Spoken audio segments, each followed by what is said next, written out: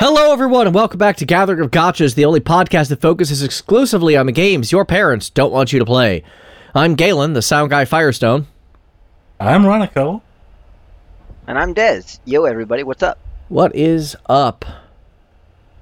A lot of things. A lot of things. On the day of recording, today is election day here in the States. Hooray! Things are going on. Yes, they are. And in France, it's Wednesday, my dudes. Oh, yeah, it is late as heck for you, isn't it? We better get started then. It's true. All right, well... This is fine. I still have a fair amount of hours of attention ahead of me.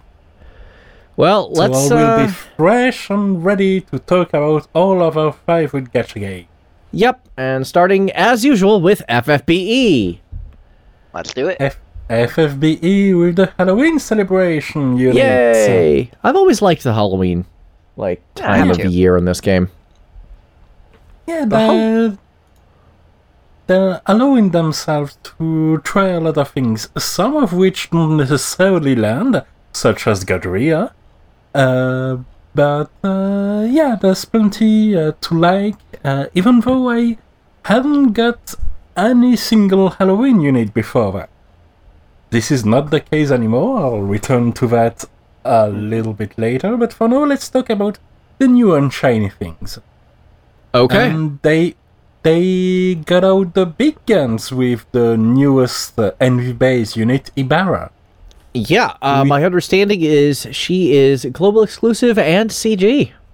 Yeah, she's New Vision, global exclusive, with a big fancy CG, and also she's good. I like this combo. I'm happy with this. Yeah, me too. This mystical tree demon has a TMR that is probably one of the most basic mage TMRs you could make. Okay. 60 magic, 5% regen MP per turn. Yeah, that sums it up nicely. There's nothing really too weird about that. Simple to me. Yeah. STMR is a 180 magic throwing weapon with 50% innate through dual wield. Sure. Yeah. The big prize as far as items go, however, is the vision card. Because we're looking for... A lot of people were looking forward to Sol coming out, because his vision card is very good for mages with 100 base magic and some good passive. Mm-hmm. Well, Ibarra came 2 weeks before Sol. We know he's coming at this point in a couple of days. And she has a vision card with 110 base magic. And 50% magic through double hand. And a 50% magic passive for female units. That sounds pretty straightforward and pretty excellent. A lot better for females, especially. Indeed. From what I'm understanding here. Yeah. Okay. Strong passives. Also, I just noticed this ancient mystical tree demon can wield guns for some reason. Because sometimes I guess you just have to. I sometimes you just have to bust a cap, I guess. Yeah. Is there a good magic gun in the game? That feels weird. There will be with Mage Physalis coming out eventually. Okay. So that's just a very strange option, but forward-thinking. Yeah. It's future-proofing and it's hilarious. Fair enough. Now then, as far as the unit herself goes, she has a main form that's mostly centered around lightning damage, with both Bolting Strike and Chaosware Awakened, and it's okay. It's fine. It has some very strong cooldowns, including one that integrates an 80% Spirit Break, and she has some killers for human and fairies, but it's fine. It's the kit of a good mage. Okay. Then you shift her to her Brave Shift form. And she becomes, on her main kit, mostly centered around dark damage, with similar effectiveness. Makes sense for a demon. And also her LB becomes a 2-hit enormous nuclear options that make her basically a magic Tifa. Oh, okay. Okay. And given that Tifa was so good, she was actually used on magic stages for Dark Visions as a physical unit with an innate 80% damage reduction and still was usable there. Having a magic option for something like that is very good. I In can fact, there's see been- that being useful. Yeah, in fact, there's been videos where basically somebody just took an Ibarra around trials and just had her one-shot everything. Sounds about right. Okay. So yeah, she's solid in that regard. Some just goes shift, boom, thank you for playing. You do need a little bit of support to make the most out of it. Sure, I mean, that's usually the case. You usually have to have a support for most things to make the most out of it. Going back a step, Geister in the chat says, good magical guns, Blue Storm from Four Winds Physalis. Which I Yeah, think exactly. is what Renica was referring to. Isn't that Tetra Physalis? Yes, this one is good, and I was already thinking ahead to the new Vision Physalis that's coming out eventually, and that also is going to be a gun mage. Because I guess that's her thing now. I guess. Well, I don't think she's a mage in her free duo unit with Charlotte. It's hard to keep track. I gotta be honest. Oh yeah. When they and, decide they like a character, there's usually like and 16. And I'm sparing you some details. Did you know in JP, single units can chain now? Like, with themselves? What? Yeah, I know.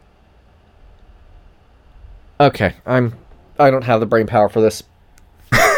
Okay, then let's move on to the other units that came on the Halloween banners.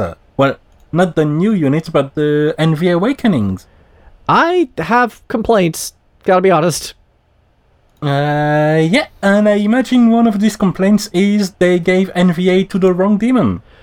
I wouldn't have minded if it was both, but why only Lucius? I don't know. I like to think that they might have dodged Lilith just for the sake of not having arena players scream in panic because she was already enough of a pain as she is. That's no excuse. She's amazing as a tank. Give us an NVA tank. Give us that NVA tank. Why? Anyway, go on. Okay, so we have Grimlord Sakura, which rides her staff like a witch on her Envy, her Brave Shift, which is pretty nice. Okay. And she gains a lot. She gains abilities even on her brave base form, such as physical type magic attacks, including one with a bolting chain that also put Mirage on the whole team. That's handy. Yeah. She also has an ability that increases resistances to fire, lightning, light, and dark by 80%, 100% with a cooldown. Okay, also very handy. Yeah, because Sakura was always this mix of strong mage and strong utility. Yeah, and she I'm was. glad they thought about bringing both up to par. Yeah, Yeah, I agree. yeah, I agree with that. Some fire chaining Chaosware Awaken move. Even an alternate use for her Albi Crystal that includes a barrier a full party auto-revive, and a 50% general damage mitigation for 2 turns. Nice! So yeah, some strong utility that makes her pretty flexible, a solid choice overall. Oh yeah, and she also can imbue Thunder with literal and Thunder. Yeah, as magic, which is unusual, but I like it. Me too. And then you can Brave Shift her, and at this point you have a stronger killer against Human, Demon, and Reaper. Right. And they are only on caster, but they are both physical and magical because of her physical type magic damage skill. So but that, as a side effect, means that it's better for Mastermind Zone too. Oh, that's a good point. Never forget about Mastermind Zone. I mean, he's kind of impossible to forget. I think we talk about him pretty much every week. Yeah. And she also and he's been out a while. Yeah. And then she also gets skills like the ability to imbue an ally with Dark Element, for this little bit of utility as well. And Dark Chaining move, similar to the Fire Chaining move. This time they've actually separated the Fire Chain and the Dark Chain instead of having a chain that's both elements at the same time. Thank you very much. I kind of thought that was cute, and they followed that up with the demons, and I thought that was also, like, in that realm I was kind of happy with, but I get why they want to go away from that for obvious reasons. Still, I did think it was funny. It really makes sense to do it as part of the Brave Shift. Yeah. And of course the LB is actually big damage with also a big Dark Imperil. So yeah, she's just a solid mage option for fire and dark damage. Sure seems that way. And has this flexibility of having an option even if you're not using any of those 2 elements. And given that she has some ease to get her and to get a lot of her to compensate for the fact that she is a time-limited unit, it can be a strong option.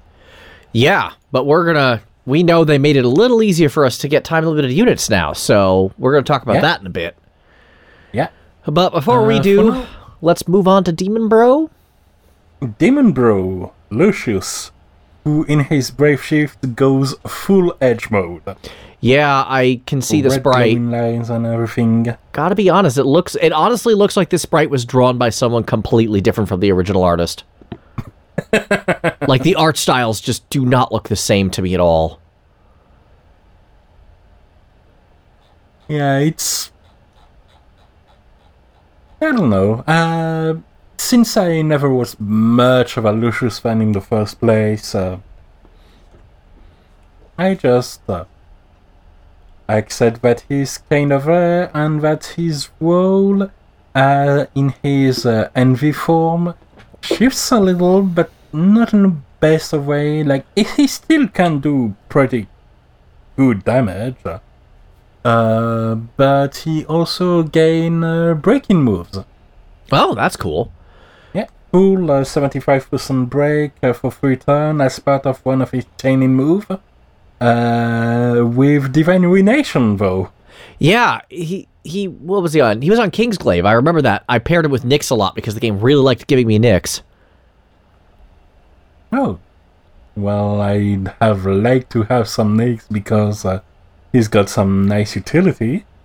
Well, now it does. I don't see his Kingsglaive chains anymore. I think... Yeah, I think they were awakened out of existence last year. Well, that's a shame, but still, good for him. Yeah. He's Bolting Strike, DR, still got his big AR AoE, which the good pair with Lilith. He gets Bolting Strike mostly in his Brave Shift form, with a Dark and a Fire Chaining move, with HP Sacrifice that he can use.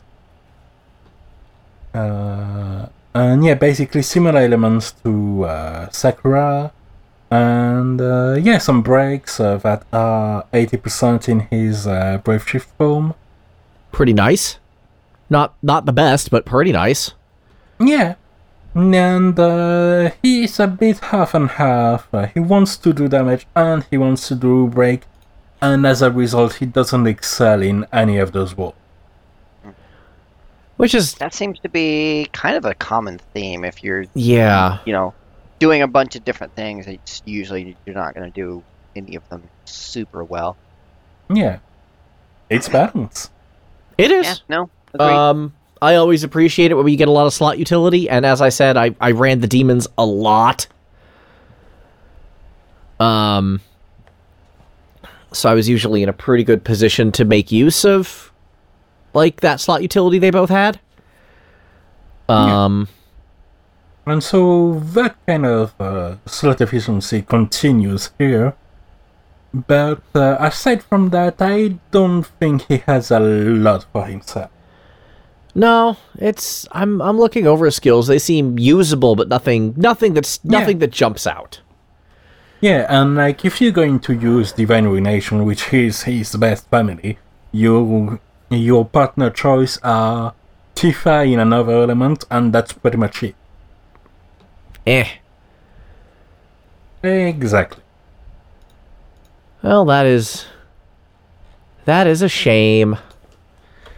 But at least you won't have too much of a trouble getting him if you really want it, because they brought out the big guns for this banner, and that's a good way to make people actually pull for a banner that's mostly 5-star bases. Yeah, don't have an NVA, because there's always this worry with NV time-limited units, especially since we don't have the Shard Dungeon yet. Mm-hmm. But they brought out the big gun. So, first thing first, the banner, which is pretty much all of the Halloween exclusive units so far, except they didn't have Ibarra as part of the banner at any increased rate. Which makes sense because her separate banner is still up. Right. So, the 10 pool is 4k lapis instead of 5k lapis. It gives you a coin every time you pull. 1 coin can be traded for a prism, 2 coins can be traded for a unit. So you have guarantees. And you also have a 35% to pull a unit. That's an on-banner rainbow. That's really nice. 35% is no joke. That is huge. With it really is. Base 5s kind of being phased out in terms of importance, being able to play catch-up on older units like that is really, really good. Yeah, and especially don't sleep off some of these TMRs, because some like Godria's TMR or STMR are very solid still. You've got a lot of utility that can go around. Carton's TMR is almost as decent as Madame Idel's STMR. Which is kind of gigantic. If a TMR is almost as good as an STMR, that's a power play right there. That's no joke. Yeah. Indeed. So, it's just your shard in rainbows, and it feels awesome. And you can only pull on-banner rainbows, but you can pull NVs, and they can be of any of the NVs that came out so far. So you don't even have the, I don't know if you want to spend with it, because the units you want for the other off-banners are the NVs, and you're still going to get them. Okay. So if they can keep this way throughout the holiday banners and the likes, I think that's a very good plan. I'm very inclined to agree with that. Yeah, they've knocked it out of the park. It's an awesome way to release all of that. Yeah. And it wasn't an easy task to find the right balance, but it's just is some stuff. Some of it is kind of old, but you get so much of it that you're like, okay, I'll take these TMRs. Sure, I'll take a Demon Rain. Yeah, I mean, even then, Demon Rain's TMR was, for a very long time, exceptional. Like, that was... Yeah. And when he first came out, that was among the best offensive TMRs. Yeah. Did I ever get Demon Rain? No, it was Draco Laswell who liked me. I didn't really like him that much, but he liked me a lot. Yeah, I remember that. I never got a Demon Rain either. I never had any single Halloween units, and I pulled just a little. I used the tickets. In fact, there was a problem where the tickets had to be disabled temporarily. What happened there? Because the 4-star tickets only gave 10% rainbow rates instead of the 35%. Oof! The most fun part is that there are 10% rainbows and 30% rainbows tickets that are worse than regular tickets on this banner specifically. That's... Wow. Huh. Okay. Don't use your 30% or 10% rainbow tickets, folks. Yeah, not on this banner anyway. Not on this banner is still up. That actually rates you down, which is bizarre. Yeah. Well, this is why I keep telling people, just spend your tickets. That's what they're there for. Don't hoard them forever, because otherwise you end up with a situation like this, where the tickets themselves have been power crept, which is real odd. Now you put it like that, yeah. Power creeping tickets. Who would have thought? I mean, especially if you take into account the EX tickets that now also have the EXNV tickets, which are exactly the same, except they have this 1.35% chance to drop an NV. Oh boy. Speaking of which, I did make one 4,000 Lapis pool and got 2 NVs out of it, which is awesome.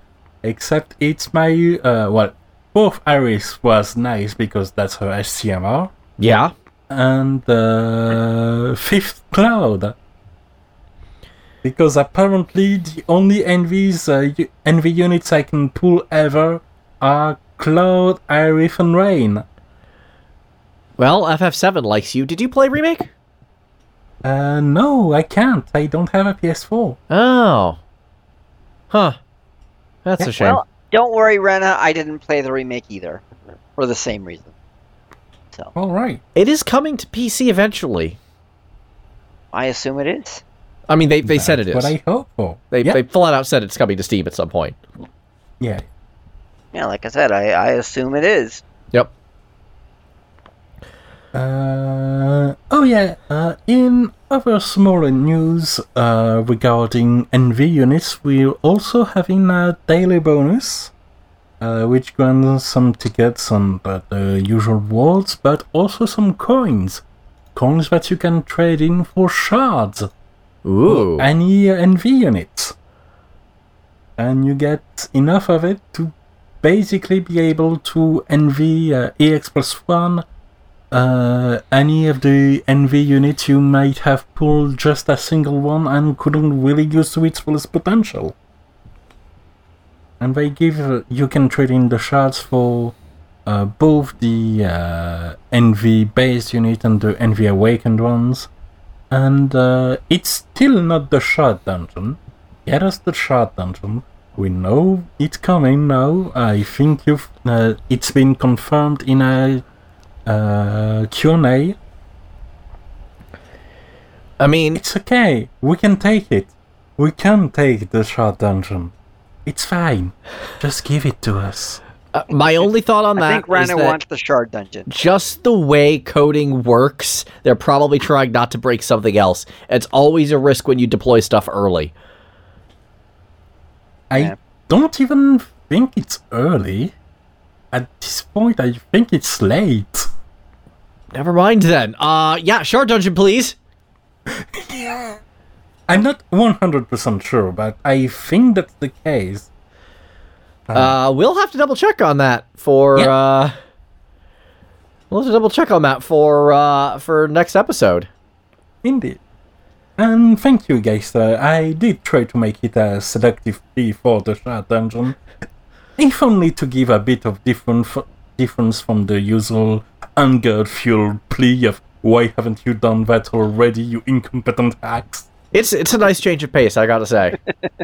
It's an impressive change of pace. I appreciate it. Now, with the Halloween event, they've not even just given us some units, there was also event bits, which were pretty fun too. Where Ibarra's story was playable as a bit of an event with some rivalry with an Onyoji. Okay. And the return of the Grave Hexvius boss battle, which was hilarious if only because of the solid name in the pan. Uh-oh. Grave Hexvius. Oh. I like it. Oh, God. We knew Galen was going to love that one.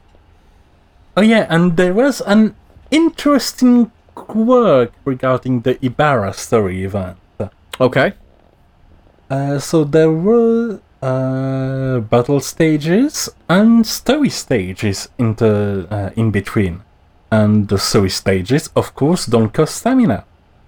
But they did reward you with EP points.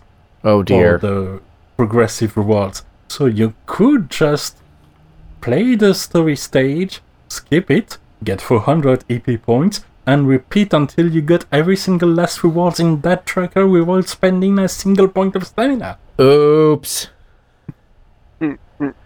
Whoops. You goof. That's a goof. Something tells me Intern is at it again. That was an oversight. Yeah, and there was this similar vibe because of the recent Guild Tower boondoggle, where a lot of people were worried it was going to be fixed real soon, but no, it stayed there a while. I think it may even still be up, and they just said, screw it, it's a feature now. I mean, some things are just not worth fixing. They already had to fix the ticket thing. They're probably looking at this going, I don't know how to do this. This is just going to take too long, and everyone's taking advantage of it anyway. Shrug. Yeah. Are there at least decent rewards for beating the stages themselves? Not. I think it's just a standard. Standard one-time reward? Raid event like pool. Okay. Maybe with some crafting materials. Nothing too exceptional, basically. Okay, well... Oof. Well, oops. Enjoy a free EP point size. Pretty much. And then there is another Dark Vision. Now let's move on to Arknights. Okay! Another Dark Vision. Another Arknights time. Okay. I understand you wanted to get away from that as quickly as possible. Let's go into Arknights. I miss Raid boss Survival Rush so much. So you've said. They did it once and it was awesome, and I'll never let them forget. But I want this back. If only because the music theme in this mode is awesome too. Oh, that's a good point, and actually brings us to Arknights. So, our first full story event since Code of Brawl. We've had a lot of vignette events, and Children of Ursus, while also technically a vignette event, had a really good story, but that was a lot more interconnected than most are. This is the full-on with a start, middle, and end since Code of Brawl, which was like 6 months ago. And boy, how did they come out swinging. Twilight of Woluwmand is awesome. I agree with that. Yeah, the story is really rich, the characterization is solid, and we actually... A lot of the early events and early chapters in Arknights had a problem with to be continued-itis, where they kept throwing foreshadowing out for the sake of foreshadowing. So like World of Visions then? I'm going to assume so. I'm not familiar with World of Vision's story, but yeah, they would throw stuff at the wall to see what sticks for no good reason. But this time we actually have the payoff of some of that. Yeah, and story writer, it's fine if you give something payoffs every now and then. It really is. It's trying to resolve things. Please do. It feels nice. So, once upon a time, there was the great hero we all deserve and love, Big Bob. And Big Bob wanted to get the heck out of the fighting game and wanted to just move to Colombia, aka the US, buy a farm for him and his troops, start making beer. That was his dream. I relate to Big Bob on an emotional level. So does everyone else. And the best part about it is he accomplishes this dream over the course of the finale of the event, Grani and the Knight's Treasure. He gets his happy ending? He gets his happy ending. To the point where he actually has made cameos as totally a neutral figure or a good guy figure in succeeding events. He showed up randomly in Obsidian Festival. He showed up during the New Year event, just having a party with his friends. You get to fight him again. But the very last... For confirmation and context. Yes. As a reminder, Big Bob originally, before these events and so like, was basically a generic early boss number Lambda. Not really. Okay. He was actually our first... from the start, he was a bit special. Oh, yeah, no, he was our first heavy anything. Okay. Like, before Defense Crushers, before anything else, there was Big Bob and his big honkin' chainsaw that could one-shot just about everybody, including several of your tanks. In the beginning, there was Big Bob. In the beginning was Big Bob. He was our very first unique event boss, and boy howdy did he stick to mind. Yes, now, he did. At the very end of that event, one of the to-be-continueds is him writing a letter from his new farmhouse in Colombia to this other character on his squad named Mudrock. Yeah. And we get a brief glimpse of Mudrock, and Mudrock is this big armored thing, very similar to Big Bob in that regard. Skip ahead nearly a year, and we get to Twilight of Volumond. And who is the final boss of Twilight of Volumond? Mudrock. It finally came back around.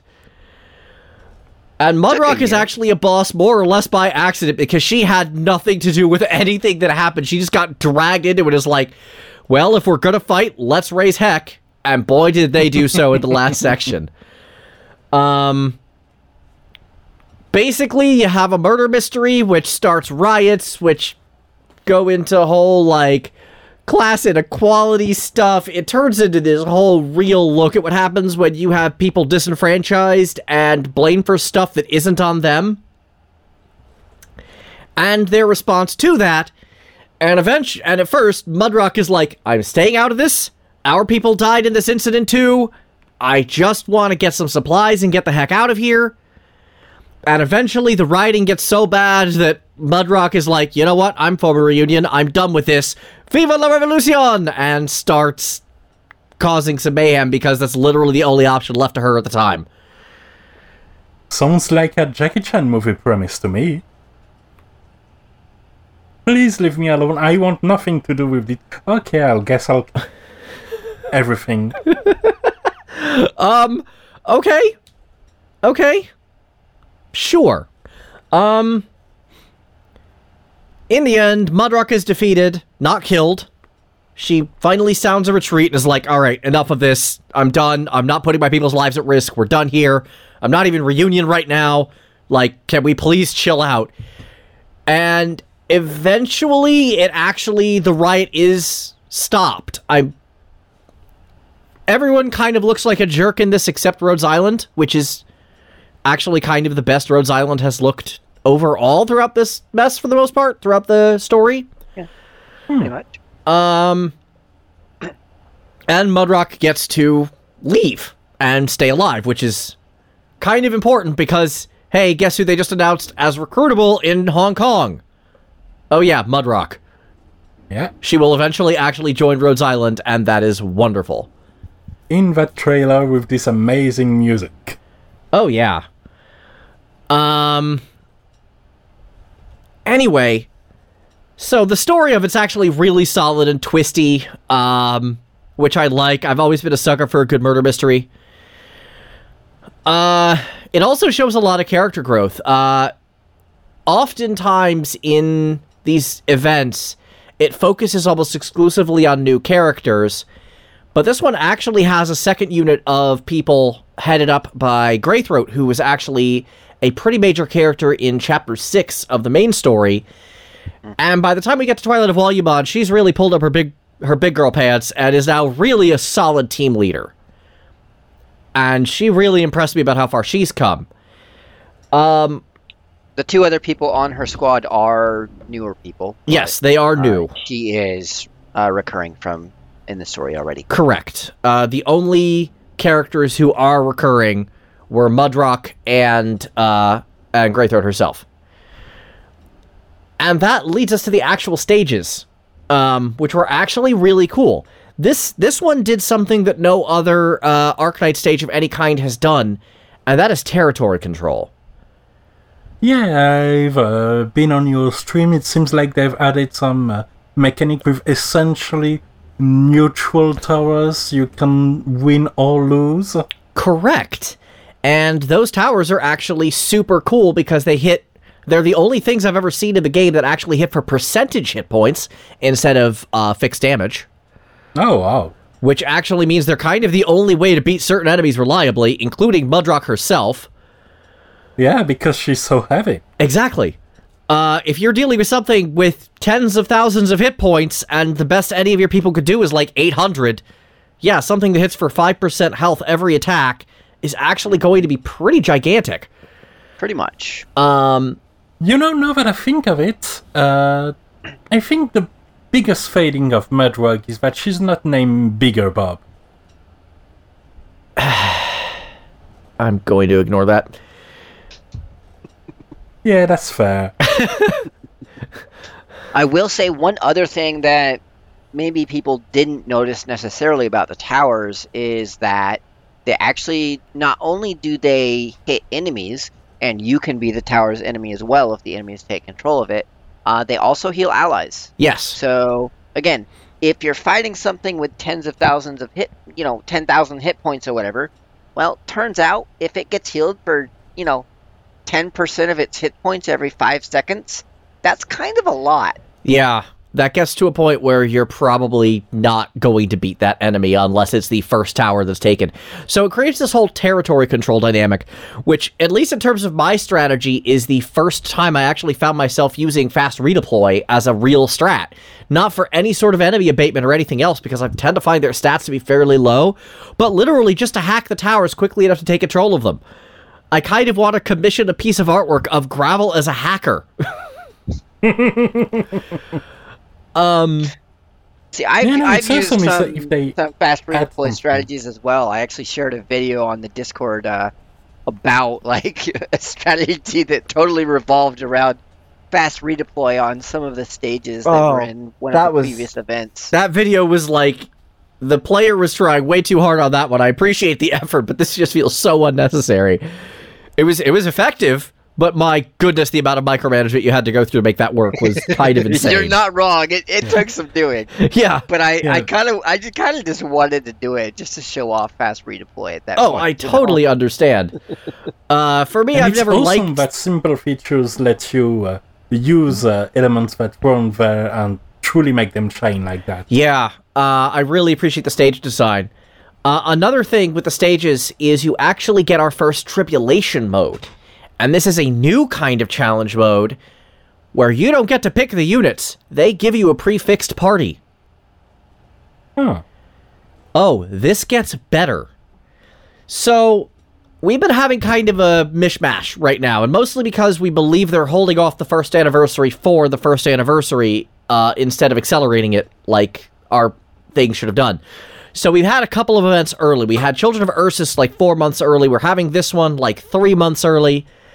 But that comes with a bit of a caveat in that the Fixed Parties and Tribulation mode actually feature 2 characters who aren't out yet.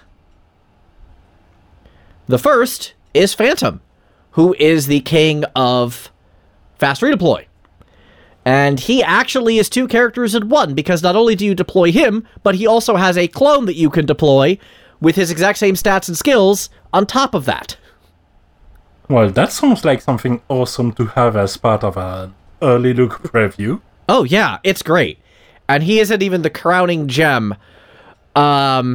I kind of wish I discovered this on my own. Unfortunately, I knew about it way in advance because people on the subreddit were actually kind of freaking out about this possibility, and it happened. The second new character is the second limited unit who is not out yet, my girl W. And I've talked about W quite a bit. She is a fire demon who brings the fire not with any sort of demon magic, but with a 40mm grenade launcher, sticky bombs, claymore mines, and all sorts of other explosive fun. She brings the boom. She brings the splosions. I have not actually gotten to this tribulation mode stage yet. I'm probably going to stream it on Wednesday, the 4th of November, so it's entirely possible by the time you're listening to this episode I will have already done so. But, yeah, the fact that she actually got an early preview is kind of humongous, because she is the absolute top of my want list, and I can't wait to try her out. Sounds awesome. Yeah, she's really neat. I normally don't go for characters who just hit things really hard, but the way she does it has so much swagger, and also stuns enemies, which is some nice utility. There's something about her vibe that just makes me happy. And then, much like many other characters in the game, my first experience with her was of a boss fight, and it turns out in Arcanite, the fastest way to my heart is to have a really cool boss fight. W did it, Big Bob did it, the Rat King did it, Mudrock did it. So, yeah. Yeah, that's a solid recipe. Yeah. If you prove... Enemies to friends. Yeah, enemies to friends. I like it.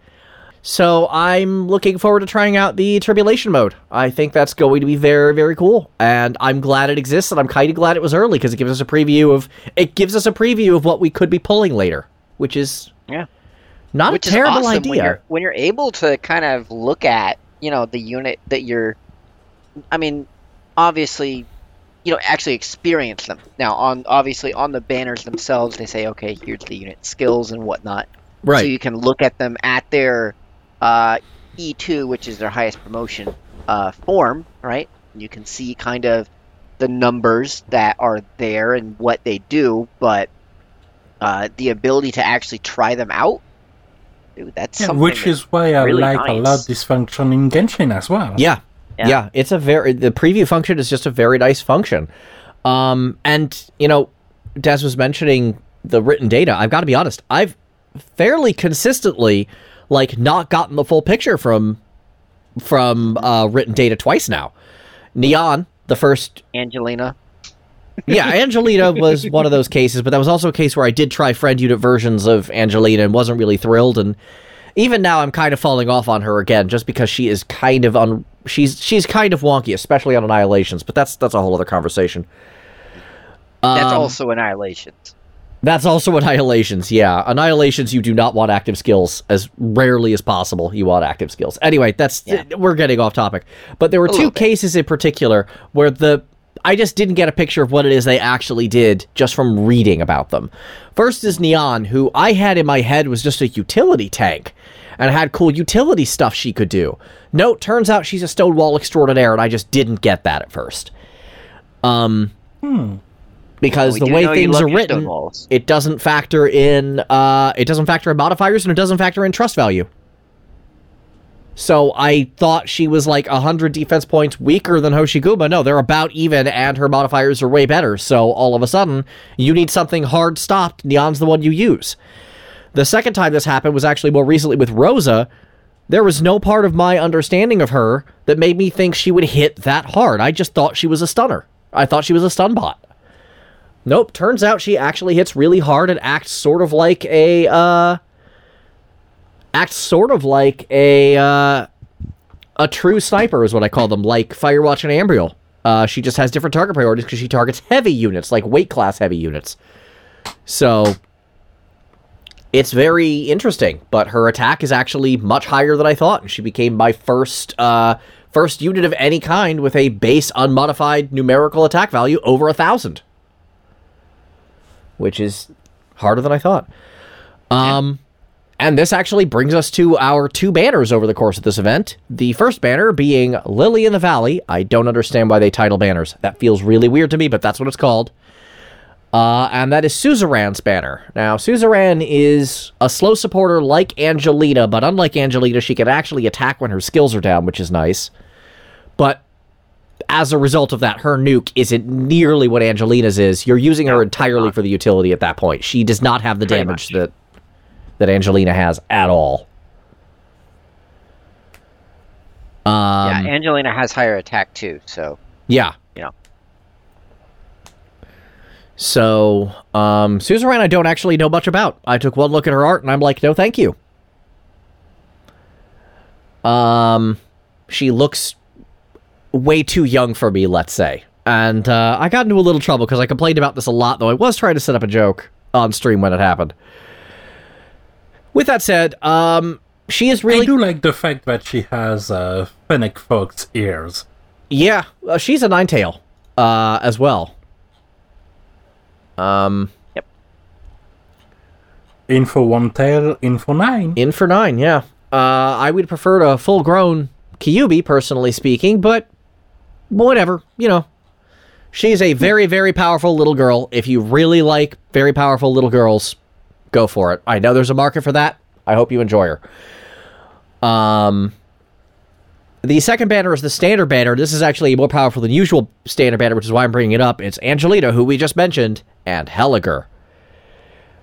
Angelina obviously is one of these general units who's good at just about every stage, with the notable caveat that she's not going to be doing a whole lot of attacking when her skill isn't up. So she's basically, her skill's going to be down, and then her skill goes up, and she's just going to lay down the nuke, almost as powerful as Asia at that point, which is really impressive. And then Helliger, I've mentioned before. He's a stand-in-the-corner, self-sustained, just wonderkind. He's fantastic. He's near the top of my want list. He's right under W. I really want the guy. And hopefully you get him at some point. I hopefully do. I know since Asia showed up on the shop for the standard banner 2 weeks ago, there's a chance that Helliger will make it there eventually as well, so at this point I may as well just save up for him that way. I did do up to bonus on the banner and whiffed. I think I got another fast redeploy. I don't really remember, but... Helliger and Angelina's banner came out like today or something? Came out Friday. Okay, maybe I'm just not remembering. Yeah, new standard banners usually come out on Fridays. Now, Dez, you discovered something about Suzerain and other supporters like Angelina. Why don't you go ahead and share with the class? It was more something that I just kind of thought of as we were talking. But yeah, I did end up getting Suzerain, and I was noticing after I got her to E2 just earlier today that some enemies were dying that hadn't been dying before, and I'm pretty sure that's because of the extra skill speed increase that she gets. So, you know, that increases the number of targets that she attacks on the skill that I have her on currently, which is her skill 2. But she increases supporters' skill speed charge time by 40%, right? So not the time that it takes, but she increases the amount that they charge over time, right? So 40% faster would mean actually Suzerain and Angelina would have a lot of synergy in that way, because Angelina is all about the uptime on her skill, right? Which means that if Suzerain's increasing the charge time, or the charge speed rather, on that by 40%, that's a lot of extra uptime. Right. Which kind of brings me back to my point about Suzerain, is she'll never do as much as Angelina in terms of raw damage, but my understanding is she's a pretty solid utility player. For real this time. Yeah, no, absolutely. And not only does she kind of provide that, utility with the charge time, she also has her third skill, which increases the damage that anything in it takes, as well as constantly slowing all units in her area, in her her range, increasing the range and healing all allied units within that range by, I think the maximum is like 20% of her attack per second, which is pretty gigantic. Now, is that considered a direct heal or a passive regen? I don't know yet, but knowing how other heals in the game that are similar to that count, I'm guessing it's probably going to be a regen. So we could test that with Helliger or with Utage. Right, or Vulcan, or anybody like that doesn't allow heals from allies normally, but if they're in range, then it would count, right? Okay. I'm guessing it's going to be the same way as again, I haven't tested it yet. I can test it as we're doing the podcast maybe and let you guys know, but I'm guessing it's going to be the same way as Sora's region works. That's which kind would of work no on, joke. like Helliger and somebody like that. Yeah, that's one of the things I truly and honestly love about Arknights. There's all these, like, weird combinations of units you wouldn't think make a great team, or weird ways to use units. Like, I actually asked... There's this character named Ock, and Ock is primarily a buffer. But he has a skill 1 that's actually kind of pretty good for damage, and it actually makes him optimal for attempts on Mudrock's boss stage as a damager. So I actually asked my friends for skill 1 Ock, as opposed to someone you would normally use in that position like Exuzii. Which was very, like, again, it's just one of these things. Using characters in new, weird, and fun ways, and it just ends up really working out, and I love it about this game. Yeah, no, it's great. Like, the different number of, ways you can put different teams together. I've seen multiple different strats for everything from basic levels all the way up to obviously the contingency contracts and what happens there. You can put together a team of practically anybody and you can make them work. Yep.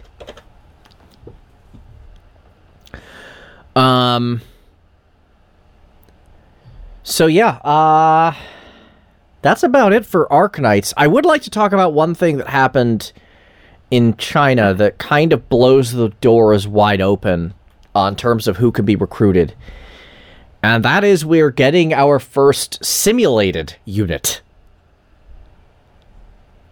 So once upon a time, there was a really bad movie made around Lunar New Year, written by Lava, and being hijacked by the diva that is Neon. And in that movie, Lava cast herself as this gothy, dark, sexy superhero. To my incredible shock, who's getting an event and a playable, like, second version of themselves, but the sexy, dark, gothy superhero Lava? Alright, I'm listening. Yeah, we don't know anything about her yet. This was just the 18-month anniversary stream where we discovered this. But they made it very clear that, yes, Lava was going to be, like, the normal Lava is a 3-star, basically free unit you can get from recruitment. She's kind of a nothing. Yeah, okay. if you've been playing the game for any period of time, you're going to have Lava maxed out as long as you've been, doing your recruitments. Yeah. You will have gotten her. Yeah, she's ridiculously common. Does explain why it wouldn't make as much sense to have it as just a costume. I mean, it would have made plenty of sense to have it as just a costume, because I thought that's what it was. No, turns out they're actually putting her in as a separate unit. We don't know her rarity yet, but we're going to assume 6 stars, because it was kind of the star of the show. And I have no idea what to expect. So this is going to kind of blow the doors wide open of what-if scenarios in terms of hiring people. I don't know how this is actually going to work in terms of the game itself. I'm very interested to see how that works, but this is actually almost more interesting to me than the 3rd limited banner and anything else going on, just because the possibilities of who you could put on your team are kind of ginormous now. Because, well, if you're willing to put one simulation in the game, somehow, I don't understand what that's going to mean at all. And it is being treated as 2 separate units, so I don't know if there's some variation where you could have Lava and Superhero Lava on the same team or whatever. Like, I don't know how any of this is going to work. It's just so fascinating to me that this is a thing that exists. We'll find out. We will find out. I did just do the test. Okay. Right, for Suzerain and healing units who normally can't be healed by allies. Okay. And she can. So I did it with Vulcan, who is obviously a tank that normally can't be killed by allies. Right. And she was definitely getting regen from Suzerain's skill. Also, that skill is a massive slow. Good lord. Again, all of the utility, all of the utility, all of the utility. Pretty much. Okay. Okay. So yes, that's the answer to the question that we had, and it does work. Well, there we have it. All right, and with that, I don't want to take too much time focusing on Hong Kong. Twilight of Volumont, cool event, good banners, especially if you like utility players. And I guess that's a good time as any to move on to Genshin. Let's do it. Genshin Impact. And I'm going to start by talking about Pokemon. Explain? Now, stay with me on this. So, when you start picking up for a Pokemon what kind of attacks they have, because you only have a limited amount of moves, and when you learn a new one, it replaces an old one. Right. I've seen basically 3 stages players tend to go through. And they don't necessarily go through all of these stages, but in any case, at the very beginning, you have somebody that goes, yes, this is my Charizard, he's a fire dragon, so he's going to have Amber, and oh, there's Flamethrower, he can have that instead of that useless Growl debuff move, and then he has 2 ways to speed fire, and then he has 3 ways to speed fire. But ultimately, all this Pokemon does is speed fire in different ways, and you only use one at a time anyway. Then, you have the next step, which is when a player realizes, maybe if my Pokemon has more elemental coverage, so I'm going to take this psychic Pokemon, and I'm going to give them elemental punches that lets them deal damage to more than just one type effectively. And so you have this coverage this way. That's stage 2. And then you have stage 3, which is, I really only need to use one single specialist damage move, and the rest can be used in order to optimize this or to reply to niche situations. And I can give a bigger spot to things like buffing moves, and actually make the kit essentially work to specialize the Pokemon in a role that multiplies by a lot its effectiveness. Okay. I bring that up because Genshin Impact party selection is a lot like that, I think. Where on stage 1, you want just to put up all of your best units, all of the 5 stars you pulled, and everything, regardless of who they are. And if you have all fire units, well, no problem, it's what you want anyway. And of course, the moment you meet an enemy with a fire shield, you have a problem. Right. Then you have the second stage. I'm going to put different units, and I'm going to exploit the elemental interactions. And that's much better already. You don't have so many roadblocks, but you can still only use one unit at a time. Which is when the third stage comes through. And you actually take the whole party as a walking unit into consideration in order to build your party. And that's what I wanted to bring up. Notions regarding party composition in Genshin Impact. Okay. That's important because that's relevant to the newest unit I'm going to talk about next. But for now, generic notions of party composition. I think, and I've seen others agree with that sentiment, that basically you have 3 main types of unit you want in your party.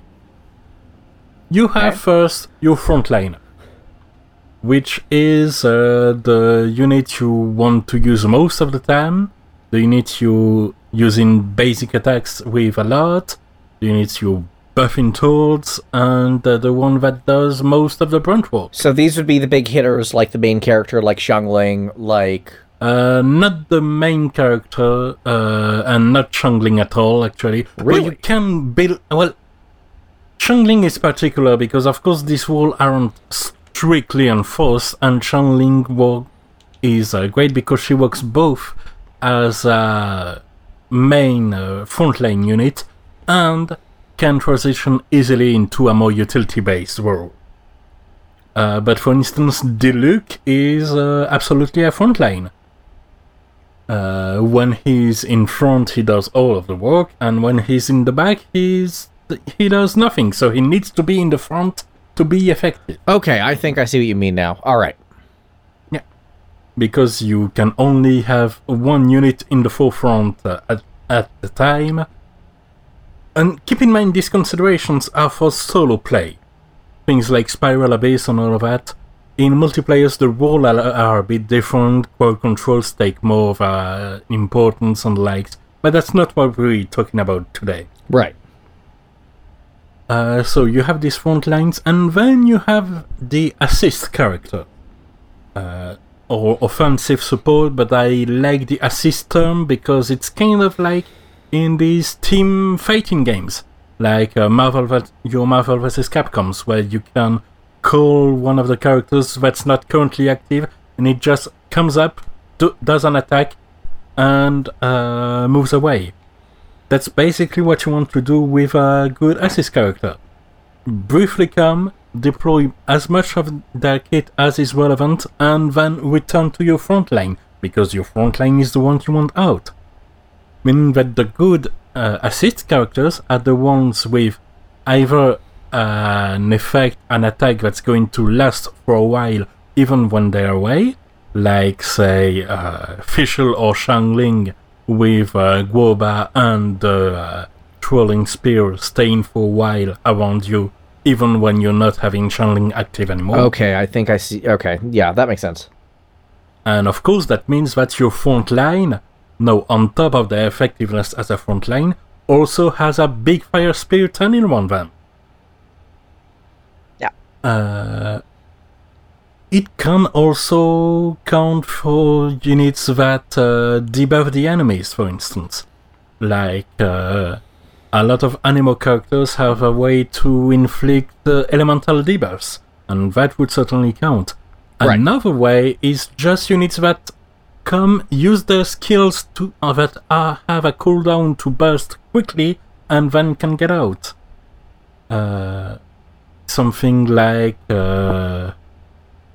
like Anemo character, in fact, which can just come out, use Windblade, use Tornado, and they've done most of the work they can do.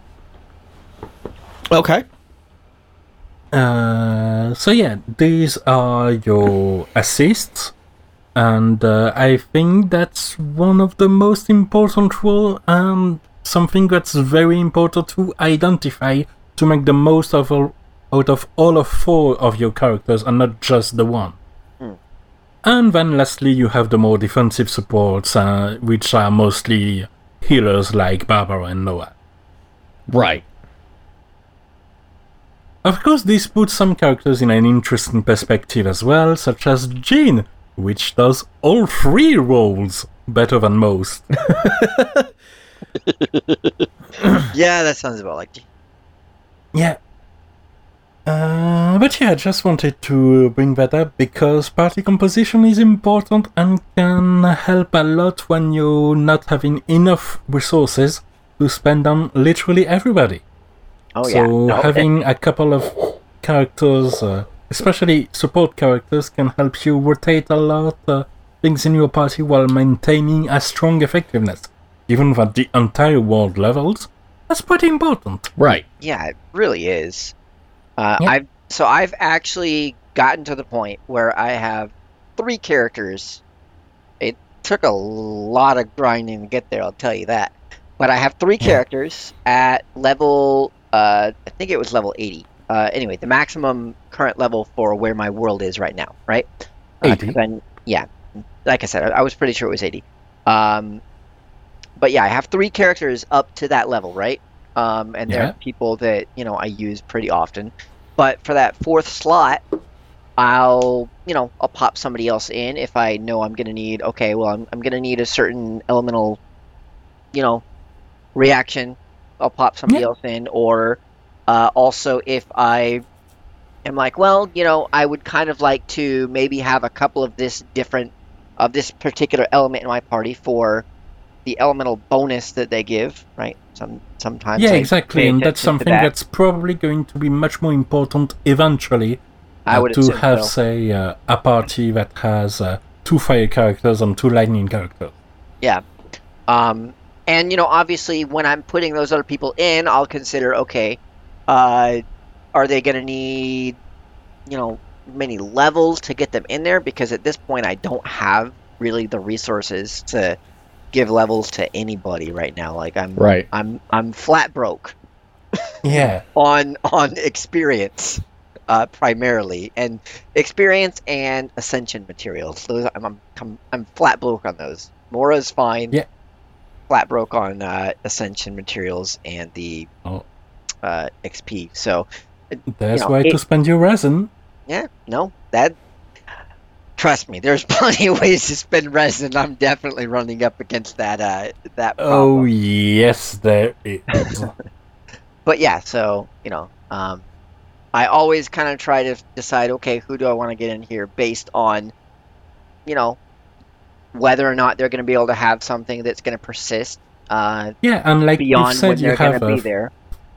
Yeah, like you said, you have 3 main characters and then 1 more flexible slot. And I think that's enough. I think if you're going to face a fire shield guy, you don't need 4 water characters, you just need the 1. Right. Yeah, absolutely. It also helps that the shields tend to react based on number of hits and not strict HP, so even an under-leveled unit can help with that. Yeah, especially, that's one thing that I've found too. Like my Barbara, I'll be honest, my Barbara is like level 50 right now. And I just haven't had the resources to get her up any higher. But against fire enemies, she does a lot of work. She'll destroy that shield really fast because water annihilates fire shields. Yep. And all of her attack are water. Mm-hmm. So yeah, party composition is important both for the moment-to-moment gameplay and for resource allocation, which is getting, as the adventure level increases, a more and more important consideration. Right. My Mondays and Thursdays are pretty much dedicated already to specific resource farms. Sounds like it's either going to be talent stuff or weapons.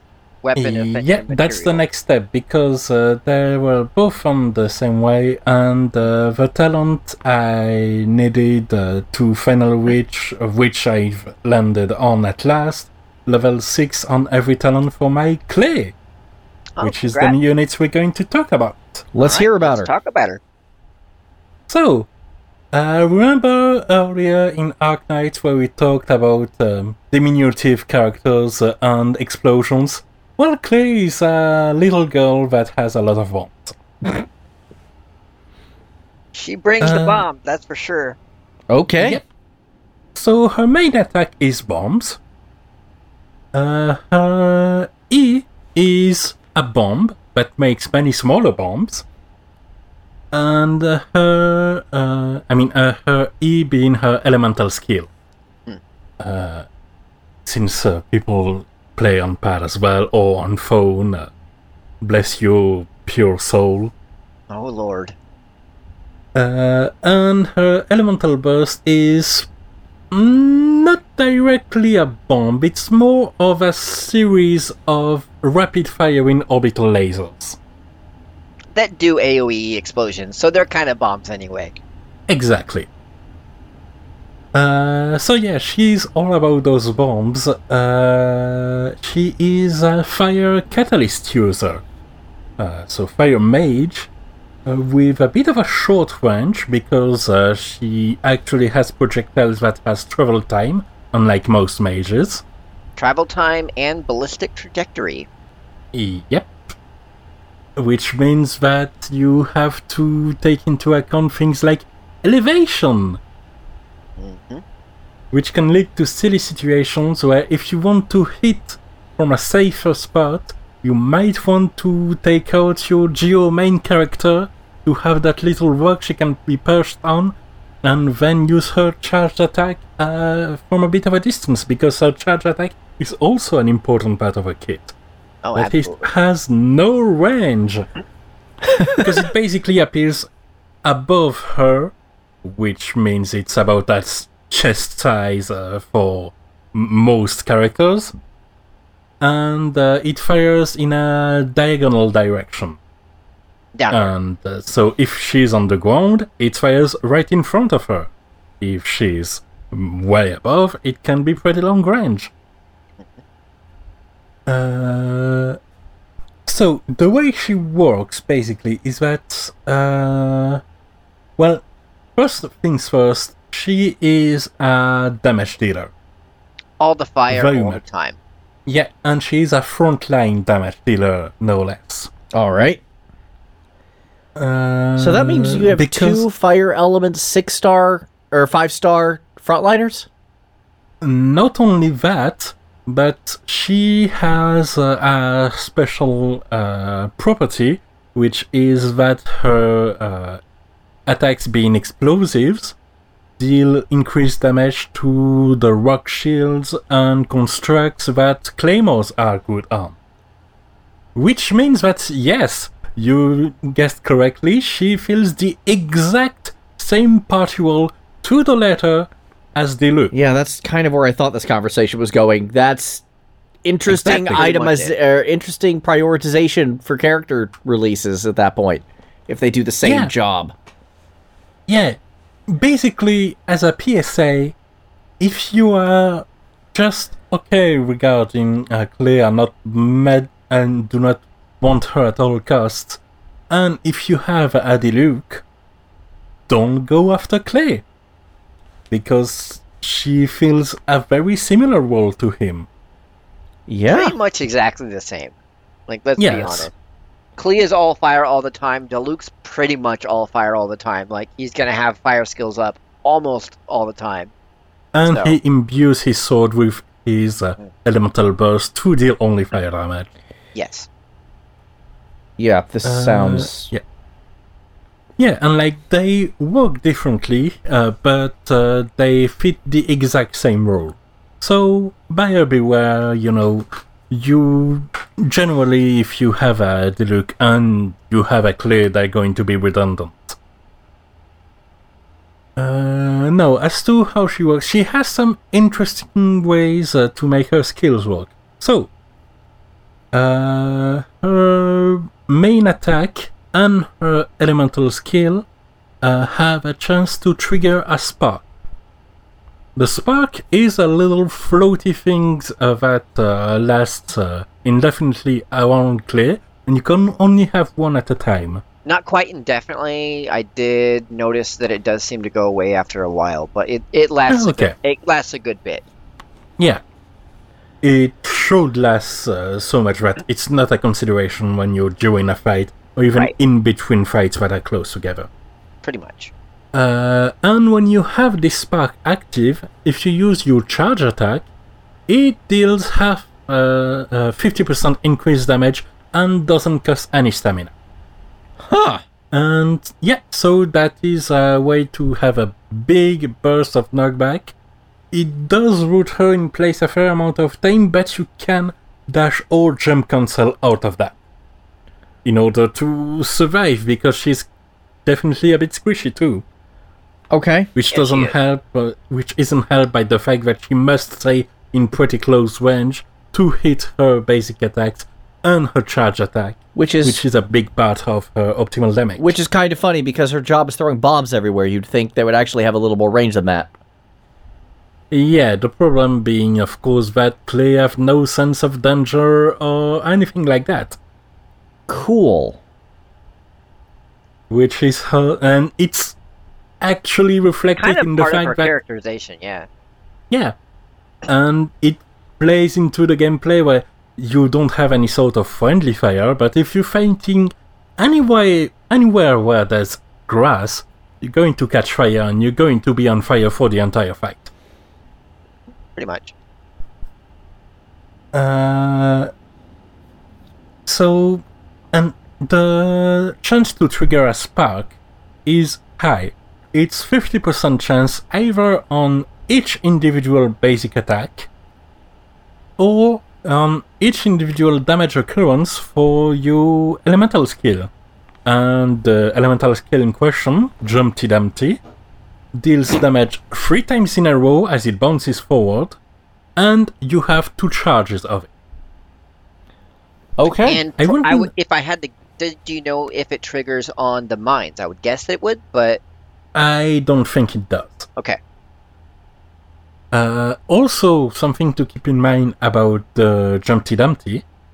So, the mines do add a fair amount of damage, especially if you have her at high constellations. Her constellations are pretty much all amazing, but they're also constellations on a 5-star base character.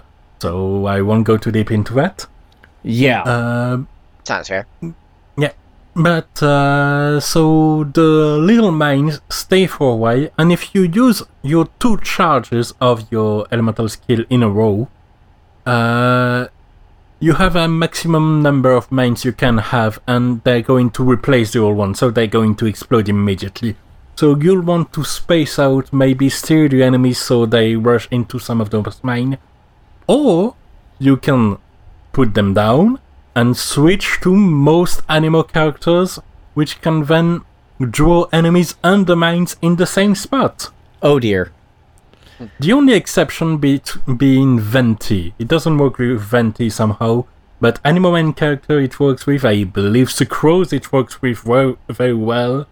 And yeah, you can add a lot of damage just by switching quickly and using as an assist an Animo character to draw them in and make them explode some more in a fiery little spot of death.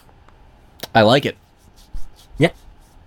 And then you have the elemental burst, which is basically you have a large area that's invisible around her, and any enemy in this area are going to take a burst of these lasers that look like a charge attack. But they're completely passive and you can do anything except change characters, which is why she's a frontline and not an assist, because she needs to be on the field for her elemental burst to do anything. Unless she's a Constellation 4, at which point switching out during the elemental burst deals an enormous explosion, but that means pulling 5 of the same 5-star unit. So don't rely on that. Even if you Geist of Rooks and wanted to go for Sucrose and instead got 3 Clays. That's still not 5. Alright. I wish I had that sort of luck in that game. Same. I'm still at not a single 5-star that wasn't guaranteed. But at least there are some guarantees, and now I have a 5-star unit in Clay, and I like her a lot. She's definitely not easy to apprehend at first, because her moves by themselves don't necessarily feel too good. She's very static when she attacks and when she uses her charge attack, but she can be tamed. You can learn to benefit from jump cancels and dash cancels, and to use her this way, dart around, do hit and runs. And yeah, she has layers to tame her, sort of. But yeah, that's clear, that's a lot of explosions, and that's a lot of damage, and seeing these big crit numbers feels pretty nice. Oh right, the crit, I didn't cover the crit. Because crits are important for her, not just for damage, even though damage is pretty cool, but also when her charged attack, the one you can get for free with the spark, crits, she gives everybody in the party more energy, which is great if you assist characters, benefit strongly from an elemental burst, because you can charge the elemental burst, but they're not the active character. It's very good. Sounds about right. Yeah, so of course that means that you need some pretty specific selection of artifacts to make the most of her. Right. And she introduced me by her very existence to the depths of artifact hunting. And that's a whole thing. I don't think we're going to cover it this episode, but let's just say that getting the perfect artifacts you want is a task with a big T. Yeah, I've been watching the not the subreddit. I've been watching the Discord about that, and yeah, I've heard some tales, and that'll be definitely something interesting to get into. Agreed. Yeah. But in short, if you have her and don't know exactly how to gear her, you want crit, and then you want pyro damage, and then attack or crit damage are all good. Good But to know. the short of it is damage, fire damage. Basically. So that's clear. Yep. Going from fire to water, we also had Mona's story quest. Okay, I don't know who Mona is at all. Sorry, I just saw Spacebird that just popped into the chat, heard damage, and said, must be talking about Clay. Yep. So anyway, Mona's story quest now. So it was pretty fun. They've got this system with keys you need to unlock specific story chapters, and they're releasing some of those between patches now, apparently. Okay. And it does provide a bit of a focused story and a way to test some characters you might not necessarily have, even if it's for the span of a single fight. But yeah, now we know a bit more about what Mona's deal is. Mm-hmm. And that was a pretty fun story where she had some very personal role for the Traveler, because basically the way she introduces herself to him is, I know you're not from this dimension, I can help you figure out what's going to happen, but you're going to help me first. Because she's an astrologian, and she knows that our stars don't correspond to this world's constellations and stars. Oops. Everything's all fun and games until you tick off your Urianger, apparently.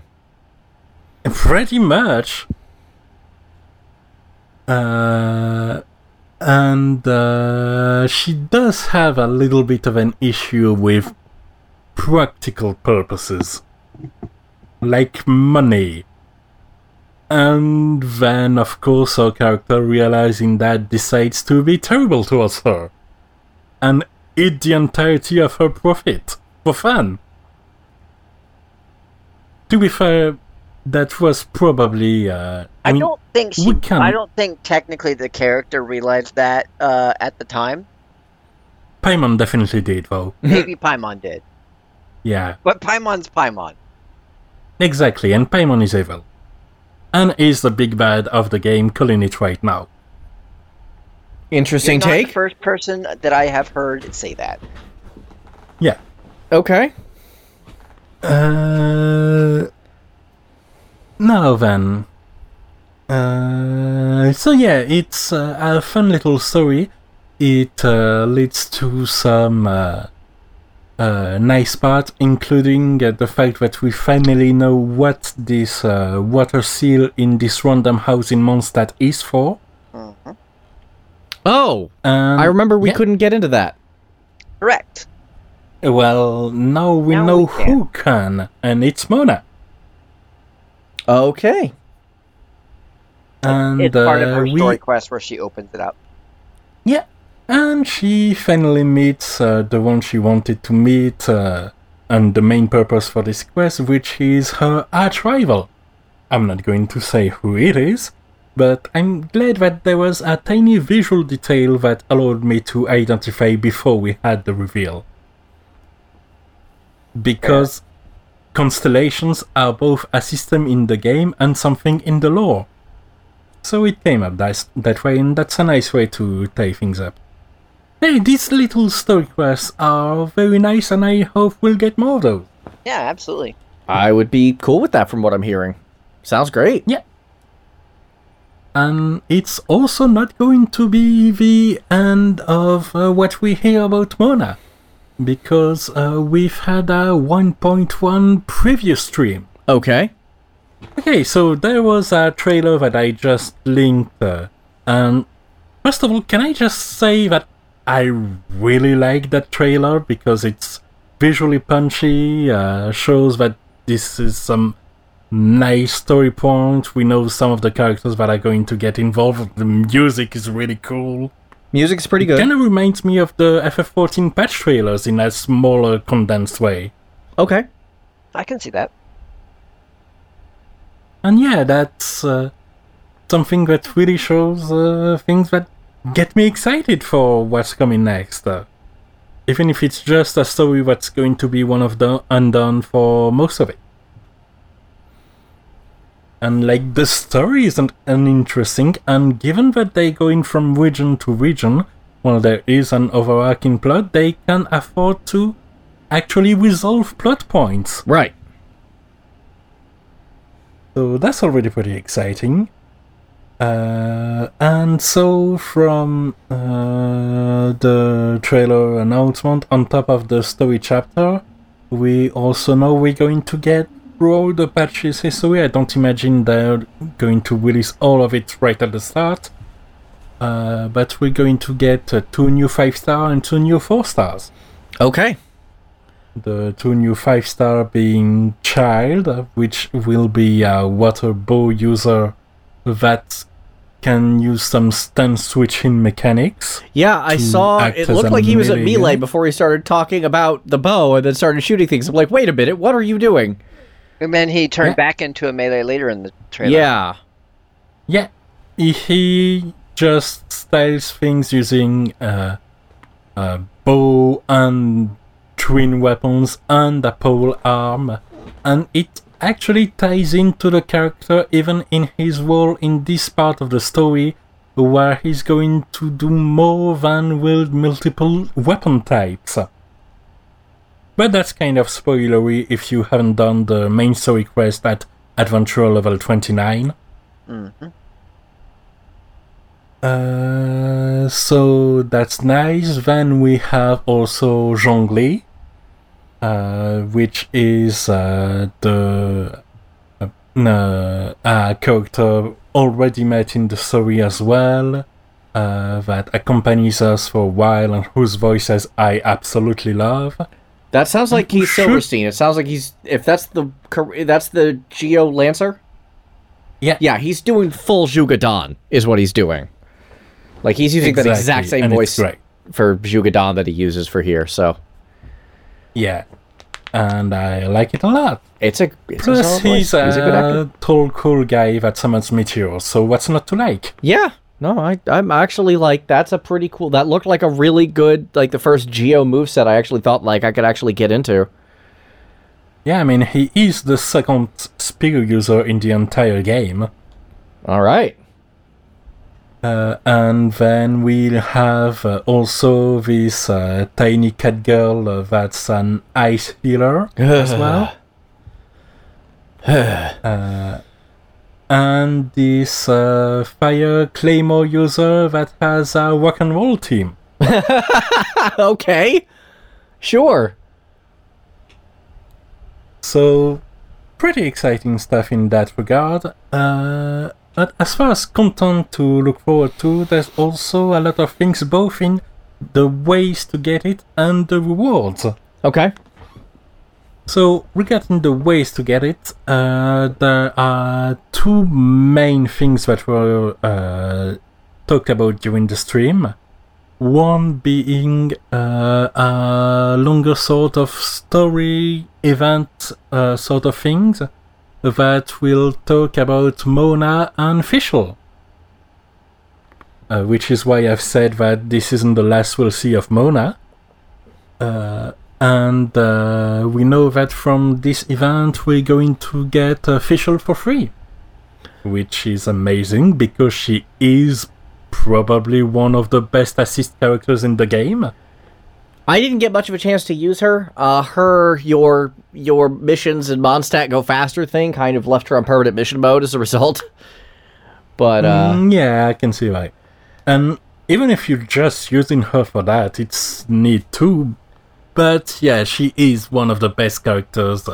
Probably the best 4-star character in the game by a lot of people's judgment. Yeah, if I get back into the game at some point, I definitely want to focus on her a little more. And then I had that water swordsman who just didn't sing to me at all. I'd maybe like to give him a shot. Chill. Sure. I don't remember his name. He wasn't really worth remembering. I'm sorry. He does have rates up in Clear's banner too, as a matter of fact.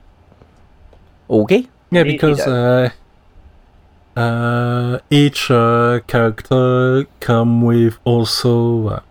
each 5-star banner has 3 4-star units as focus units.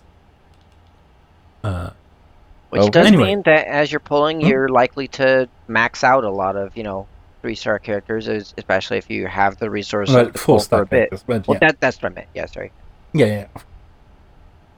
But yeah, Fischl for Everyone is very good. And then... so we'll have that, and we'll also have the Reputation Farm. Reputation Farm? Yeah, each area is going to have a reputation tracker. Okay. Which will increase from several parameters. Some are repeatable weekly quests. Some are permanent events, like unlocking teleporters and doing quests that spawn in the area. And as your reputation increases, you get rewards, including cosmetic things like name cards and gliders. You also get some more utility-based items, like the ability to summon a cooking pot anywhere, or the ability to summon a teleportation point anywhere that lasts for a week. That lasts for a week? Wow. That's actually really cool. I like that. It gets better.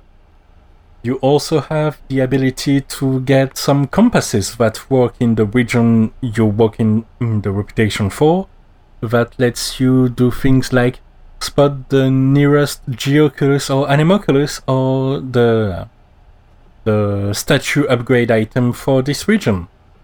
Okay, that is awesome. Even the nearest treasure chest in the region. Okay, that's like the thing that I desperately wanted, so that's amazing. Okay. Yes. And apparently you're not the only one that wanted this. I believe the way it works is that you get the item per se for doing the reputation, but it needs to be recharged with consumables you need to craft. So you can just spam your way into this, which does provide a bit more lasting utility to things like mining, since I've seen one of the crafting recipe has a crystal for getting these charges. And yeah, it's a lot of very useful quality of life like items and exciting stuff to get. Sounds like. That sounds like one of the features this game actually really needed. Okay. Yeah. Okay. And the way they just not giving it to us like that, but tying it to systems to make gameplay and lasting gameplay still very much engaging in things that aren't resin locked. Yeah, is very important. That's actually the main thing I like about it. If they just handed it to you, it would probably make the game boring. But the way you described it, how balanced it sounds, I'd like to see how it is in practice. But same. Yeah, me too. Oh yeah, almost forgot. Hmm. We'll also get an item that lets you use food as a quick slot instead of having to go into the menu. Oh my god. Oh my god. So- Yep. Which was probably one of my biggest complaints relating to the food system. So now I'm going to use food consistently. Yeah, Yeah. same. Oh, that's awesome. Yeah. That's Like, They've really an managed emergency, an actual emergency food as opposed to the meme emergency food. Exactly. Okay. Yeah, These are that's a lot of improvements the game exciting needed. stuff. And it's going to come out next week as time of recording. If November it's the 11th. if it's the same as the clay banner, that's also going to be this weird time between the banner and the next that comes. Because there was Yeah, this that couple of was days. weird. Yeah, there were this couple of days where the Venti banner and the corresponding weapon banner weren't active anymore, but the clay banner and corresponding weapon banner weren't active yet. There was like 1 day and a half where you literally couldn't spend your summon crystals, your fate for the rare banners, limited because there banner. was no rare banner. And the It was- adrenaline it was junkies only wept. on this. It was only the only banner available was the standard headhunting banner, which obviously includes Jean Exactly. and Diluc and Mona, but it didn't have any limited like time characters on there. Yeah. So that was a bit weird, and I wonder if it's going to return as well, but we'll see. We shall We'll see. find out. Oh yeah, and another thing that's I feel kind of important was something that was absent from the 1.1 announcement and subsequent discussion. Okay. No battle pass. What? At least none was mentioned. I don't think and we know that the current battle pass is going to end at the release of 1.1. So I wonder is either the reputation farm or the story event or something like that is going to replace the current battle pass as a progression system, and they're going to alternate that, or if they just didn't care to mention it but we're still going to get one. So that's intriguing. Yeah, that's an interesting choice. Yeah. I wonder what's going to be up with that, because to talk a little bit about the Battle Pass, I believe, Des, you have finished it? I have, yes, Yeah. and that's probably one of the And so reasons did I. why I was able to get 3 characters up to level 80. Because it does have the extra, the rewards on it, right? Right. So I did purchase the Battle Pass. I figured it was a pretty good value since I did plan to continue playing the game. And it's I can't say I can complain about it. Yeah, it is good value, but I felt like I didn't really want to make a purchase just for the enhancement items. Mhm. That's So fair. that meant that the main sources of possible reasons to buy the premium track on the Battle Pass were the summon items and primo gems you get at the end, Mhm. and the weapon. And Yeah. the weapon, there are some pretty good choices. I think the Catalyst in particular is a great item for clay, so that would be very good. But overall, I considered, is this worth €12? And I thought, no for me. But Which is fair. for plenty of people, that's worth it. And overall, it's not that I don't want to buy any Battle Pass or anything. It's that I'm probably going to hold back for a premium track that has some cosmetics that I'm really going to like. That's fair. Something that lasts. Yep. Okay. And lastly, since it's a new month, it's important to note that the shop has refreshed. Okay. which means your 3-star dupes are going to net you 10 summons, 5 from the temporary banner, 5 from the permanent normal banner, and that we also get some new units available to just straight up purchase with your 4-star dupe items. Yep. So there were Amber and Razor before, now it's Lisa and Bennett. Okay. Both of which are solid characters. Yeah, Bennett being kind of a self-sustained, kind of support-ish character. I'm not exactly sure how well he slots into a party. What's his weapon and class? That's his best problem. Sorry. What's his weapon class? Light sword. Okay. Yeah, he's a light sword user. Yeah. And Lisa, which is a very solid unit, mostly an assist. Yep. I don't know. I could see Lisa being a frontliner, Yeah, she can also work as a frontliner. but In I would particular, agree if that you- probably her assist is stronger, especially with her Q and how it stays up. Yeah, and it's great to create space for herself or for anybody else that needs the space. Yep. And that's pretty much it for Genshin Impact. All right. Well, sorry to give you 2 leads in a row, but we better power through War of the Visions here. So, Rana, take it away. No problem, powering through our divisions indeed. So the Halloween celebration is onto us. And they've released the same units that they released in the JP version of the game, which is one of the big advantages of not having as big of a power creep problem as FFBE has. Okay. It's just the units at the same power level and they work. So we have Y Ryu as a bit of a Frankenstein monster. All right. Instead of being a gun user, here he's more of a melee character with some strong tankiness. He just takes the blows and deals them back, with some good draining moves as well for the self-sustain. All right. And then we have Little Lila as some sort of a perky werewolf Arknight's character guy. But as far as her job goes, she is basically the wind elemental version of Elira. So arithmetician with all of those height-based, level-based spells, except it's aerial spells and not water spells. All right. Yeah. Aerial and not fire or dark for Halloween. Interesting.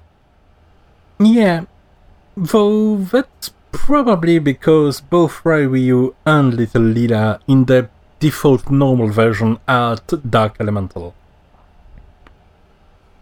So they probably wanted to change things this way. That does make sense. It just feels like, in that case, they may have been a weird selection for Halloween, but whatever. Yeah. Honestly, given that Little Lila is a character I quite like in the story, I'm just happy she has a 5-star base now. That's fair. Well, you are. That's fair. I've stated something similar at FFBE several times. Yep. Yeah. But since the event itself isn't all that exceptional or anything, the only thing of note is that we have another Porcelain Tower. Okay. And Porcelain Tower Which was is one of pretty those, like, fancy stage missions with the weapon reward? Yeah. And regarding the weapon reward, well, it's not a weapon anymore. This time, the reward for reaching the top floor is a ring. But you can get also the sword from the last Porcelain Tower, as well as the upgrade materials from the coins you get throughout. So even if you don't reach the end, you can basically take more time to eventually get the weapon up to speed. Okay. Which is a nice option. I like that. Yeah, and they even have the weapon, and they don't let you buy one if you already have one. That's actually pretty fair, honestly. Yeah. Yeah, since otherwise you'd be able to fuse them together, which is not what they want you to be able to. Yeah, not intended. Okay. Yeah. And yeah, it's where the game is at its best, so... I didn't go that hard on it, though, mostly because I do have my natural limit of 2 gacha games I can juggle pretty naturally, and right now with Genshin that's 3 total, so World Division is falling a little bit on the wayside, and it has some kind of inherent problem with the fact that it's a tactical game with farmable battles. Yeah. And technical battles take longer than normal RPG battles. That is true. That is true. Yeah. So there's limitations this way. Did you know Fire Emblem 7, the first that which our shores, the main story mode had 17 fates, not a single one more. That's enough to make a full game. And 17 fights is more than you are expected to farm in a single day in World Division. Okay, now that you put that in perspective, yeah, okay. Yeesh. Yeah. I wonder how many tactics Ogre had. Sorry, that was a total question. non sequitur. Go on. No, that's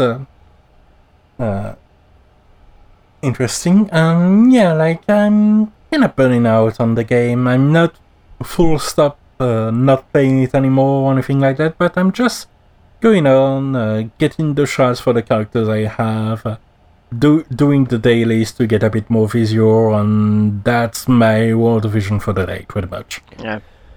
Sounds fair. Yeah, I don't blame you. It seems like that game is a real attention hog. Yeah, and it's hard to keep interested for long period of times at times, which naturally leads us to our topic of the day. Yep.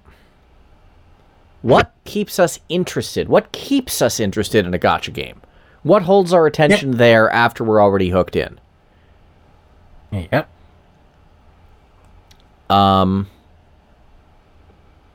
For me, Oh,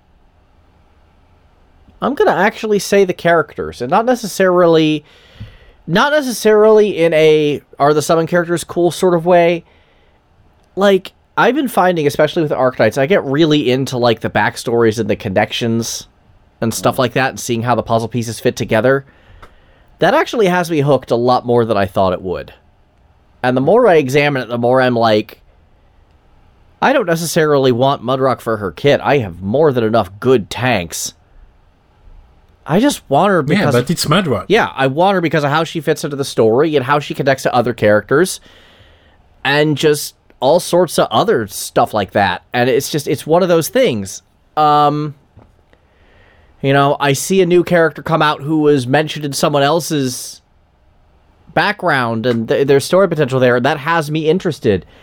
Another Chinese event has Neural's family show up, and they're 2 new characters as well. And I'm like, oh, that's also interesting. I don't know. There's something about the characterization and the backstory that keeps me interested more than anything else.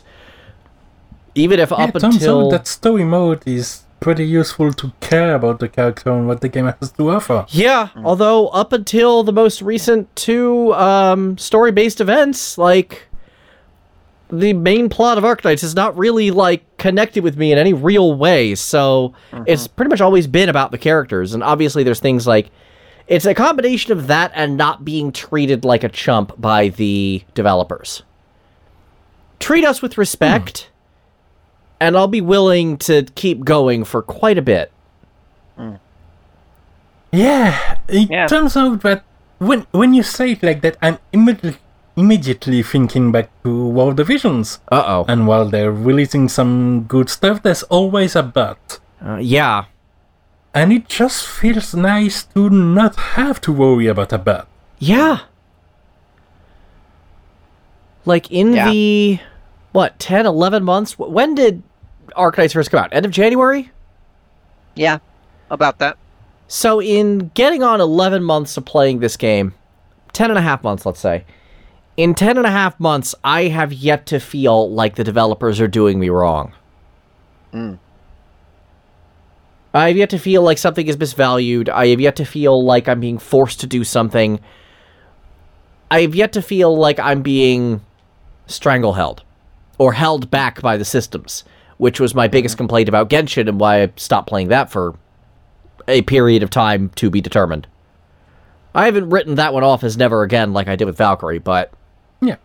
like, I'm still kind of like, I don't have a desire to play this. Yeah, turns out you want to play the games more where they're not a source of anguish and stress. Yeah, exactly. So, I mean, between, like, feeling like I'm being respected by the developers, and on top of that, just the nature of the game and the immersiveness of the world and how everything connects with each other, it's kept me hooked pretty good, and I think that's kind of a big thing about that. Yeah, I can see that, for sure. Thinking of what keeps me interested in the games I play, I'm starting to realize something by putting into comparison the FFB War Division games and Genshin. Okay. Where, honestly, and that's part of why we got this topic here in the first place, because I said that I wasn't sure what War Divisions could really do to reignite my interest in the game. And that's because the systems, the world, are kind of in a place, and sure, you can change the background, and the background artists in FFB in particular are spectacular, and but it still feels like similar part of the world and similar part of the story, especially since Season 3 story isn't something I really gel to, but the latest chapter have at least gone somewhere, actually. Mm-hmm. And I compare that to Genshin, where I'm excited to see the world open up more and more, not just because of the story that's going to happen there, but because of the world elements itself. Like right now, we already know that for 1.2, there's this big mountain peak between Mondstadt and Liyue. That's currently just a piece of inaccessible decoration with very low-res texture when you get in a bit closer to it. Yes, I recall. But that's going to get fleshed out into an explorable zone, and I'm excited to put a foot in there and see what it can offer, what kind of puzzles I'll have to solve. And yeah, that's stuff to look forward to. And I think it's important to have, even not specifically regarding the world, having stuff to look forward to.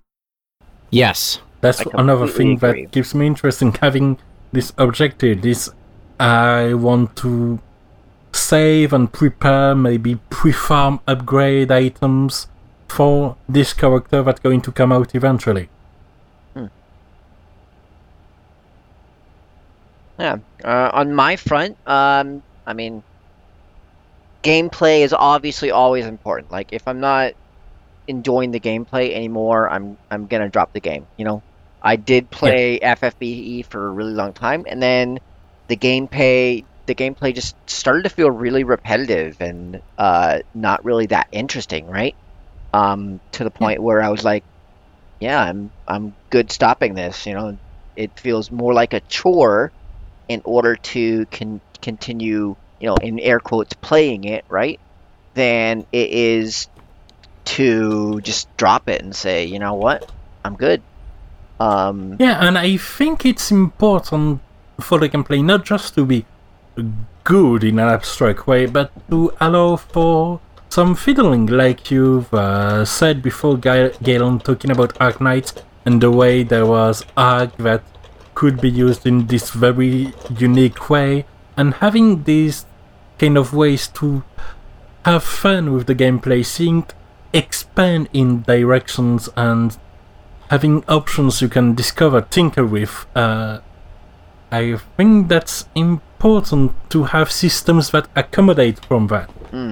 And unlike Valkyrie and Atomia, which were having very samey characters. Valkyrie. The to-do list of how not to run a gacha. But yeah, obviously gameplay is really important to me, and if that's not holding me, then that's going to be a big reason why I'm going to, end up stopping playing. I tried Sino Alice for a bit, right? Yeah. That gameplay, aside from the guild, like you can do once a day, I was like, yeah, this isn't really doing it for me. Nothing else really was interesting in the game. So I'd say as far as for me, that's kind of the biggest thing that's going to hold me in, is if it's got good gameplay, and not just good gameplay, but good gameplay that stays interesting. Yeah, and that's another good point you've raised up talking about Sino Alice. The fact that for games such as Sino Alice and indeed World of Visions, one of the main drive for having optimized parties is PvP. While that's not necessarily the case for Genshin, because you have the co-op farm and you have the bosses, some of which are solo only. And I do dearly hope that the boss they hint at in the 1.1 trailer is going to be weekly farmable the same way the wolf and the dragon I hope so are. Too. Of course, that does mean another way to use resin. Yeah. Lord, but the good thing is that they also give really good rewards. I'm always happy to use my resin on the wolf or Stormcare. Yeah, because it's a fun fight, and a lot of the trial fights in FFVE are pretty fun too. Yeah. And having this payoff for having your units and your party that works and does the thing you want is also important, because it's no use to have this shiny new hammer if you don't have any nail. Yeah. Very true. One of the bigger content creators for Arknights apparently had the opposite reaction to me over arguably the stupidest possible thing. So, Tectone apparently just abandoned Arknights entirely for Genshin, is my understanding from the subreddit. And today... my understanding from a video I saw. Yeah, and today, Genshin is... today, Geister is telling me one of the primary factors. So we didn't get a certain set of skins here in the States that we got in Hong Kong, which was a KFC crossover. Yes, Kentucky Fried Chicken. We talked about that, I believe. Yeah.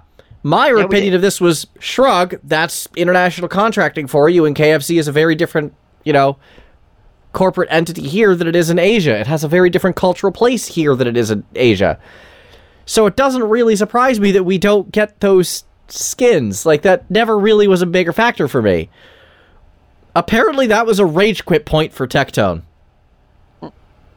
A boiling point because of other factors that built up before. Yeah, I think from what I derive from the video which I did watch, I think most of the issues were more in a community reaction-centric factor. Which is also kind of weird, because I've been, on the Arknights subreddit for a few weeks now, and I haven't felt bad even once about the community. They seem way more civil than FFBE ever did, that's for sure. To be fair, FFBE kind of has this culture of going with torches and pitchfork to get what we want. True. That's very fair, yeah. And we probably wouldn't do it so much if we didn't need to do it so much and if it didn't work so much. Also, you haven't needed to do it in a while, last I heard, unless you are holding out on me in the FFBE segments. I think that the torches and pitchfork for the Guild Turtle Tower is why we haven't had the EP Ibarra event fixed. Fair enough, I guess. I don't know. I just, of all the things, admittedly I've had that boiling point before. There was one RPG I played that I just found myself hating more and more and more of. And then there was a bad guy that reminded me of one of the good guys in The Expanse, and that was just around when I'm like, you know what? This is just one straw too far. I have all these other problems, and now you're dissing The Expanse, however unintentionally. I love that show way too much to let you. I'm out. To loop it back to the topic, though, yes, I think something that is indeed a solid, reliable way to keep people, and a lot of people, interested in a gacha game for a long period of time is community interaction. Yes.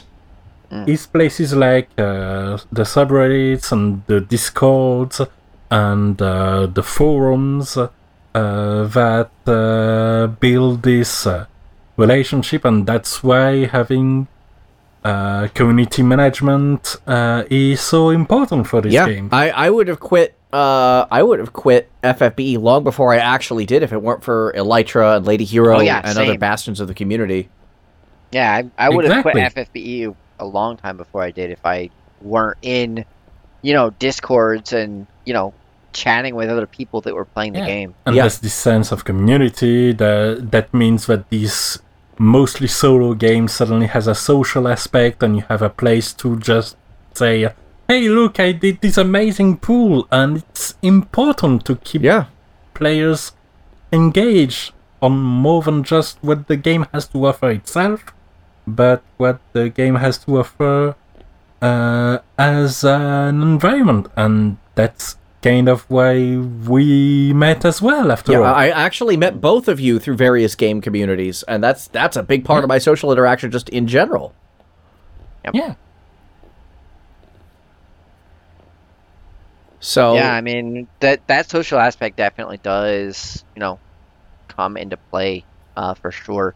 It's not necessarily something you think about as far as something you're going to say, well, this is something that makes me choose to stay in a game. But now that you mention it, Rana, that is definitely something that would come into play there. And if all things being equal, if I were in a game that I enjoyed exactly the same on my own, right? But I were in a community that were playing that game, then I would definitely stick around longer with that community than without. Though, of course, it has this possibility for a bit of a perverse effect, and it's easy to feel trapped and think that if your interest dwindle in a game, you might lose the community at the same time. I figured that's Galen part of what made the decision to stop playing all of the games you were playing over a year ago now so agonizing at first. It was. It's hard to lose that commonality. But I needed to do it, so I did it. But obviously my relationship with people in various communities now is a lot chillier than they used to be because we just don't have anything in common anymore. Well, not anything that you've identified anyway. Yeah. And it's just nice to be able to just come up to people you haven't met before and talk about the latest unit. Yeah. And hey, it's one of the reasons I'm glad I get to do this show is now that I am kind of starting to play gachas in general again, however, much more carefully than I used to. I actually, I get to gush about things I like, and I get to kvetch about things I don't in a fairly safe environment, which is nice. Yeah. And on top of that, we're going to expand to other topics as well as we got to know each other, which is nice not only because it's nice to talk about those, but because there isn't this pressure that if you lose interest in this or that game, you're going to feel held hostage by the game in a way. Which is also very nice. Which is a downside of any gaming community, not just gachas for sure. Yes. Lord knows, I know how tight the Halo community is just because I'm a Rooster Teeth fan. And Rooster Teeth went through a big shakeup a couple of weeks ago. where two of their bigger personalities were revealed to have real, like, how do I put this into words? They were predators. Yeah. And it turned into a whole thing, and that thing is still going on, and to watch the community freak out like that was really hard. So I know how tightly knit these communities can get, and losing a common thread with a community can be real scary. Very can. Point being, look forward to Music Arcade, our future video game music podcast, coming up hopefully this month. Yep, hopefully we're going to finally start that at the end of this month. And I guess That's right, I went there and blindsided you. You did! I was not expecting to bring that up today. And with that, we're going to go ahead and wrap up the episode here. Thank you guys so much for tuning in. We'll be back next week with more of the games you love to hate. Have a good one, y'all. Explosions! Bye, guys. Have a good day. Or night, whatever it is where you are.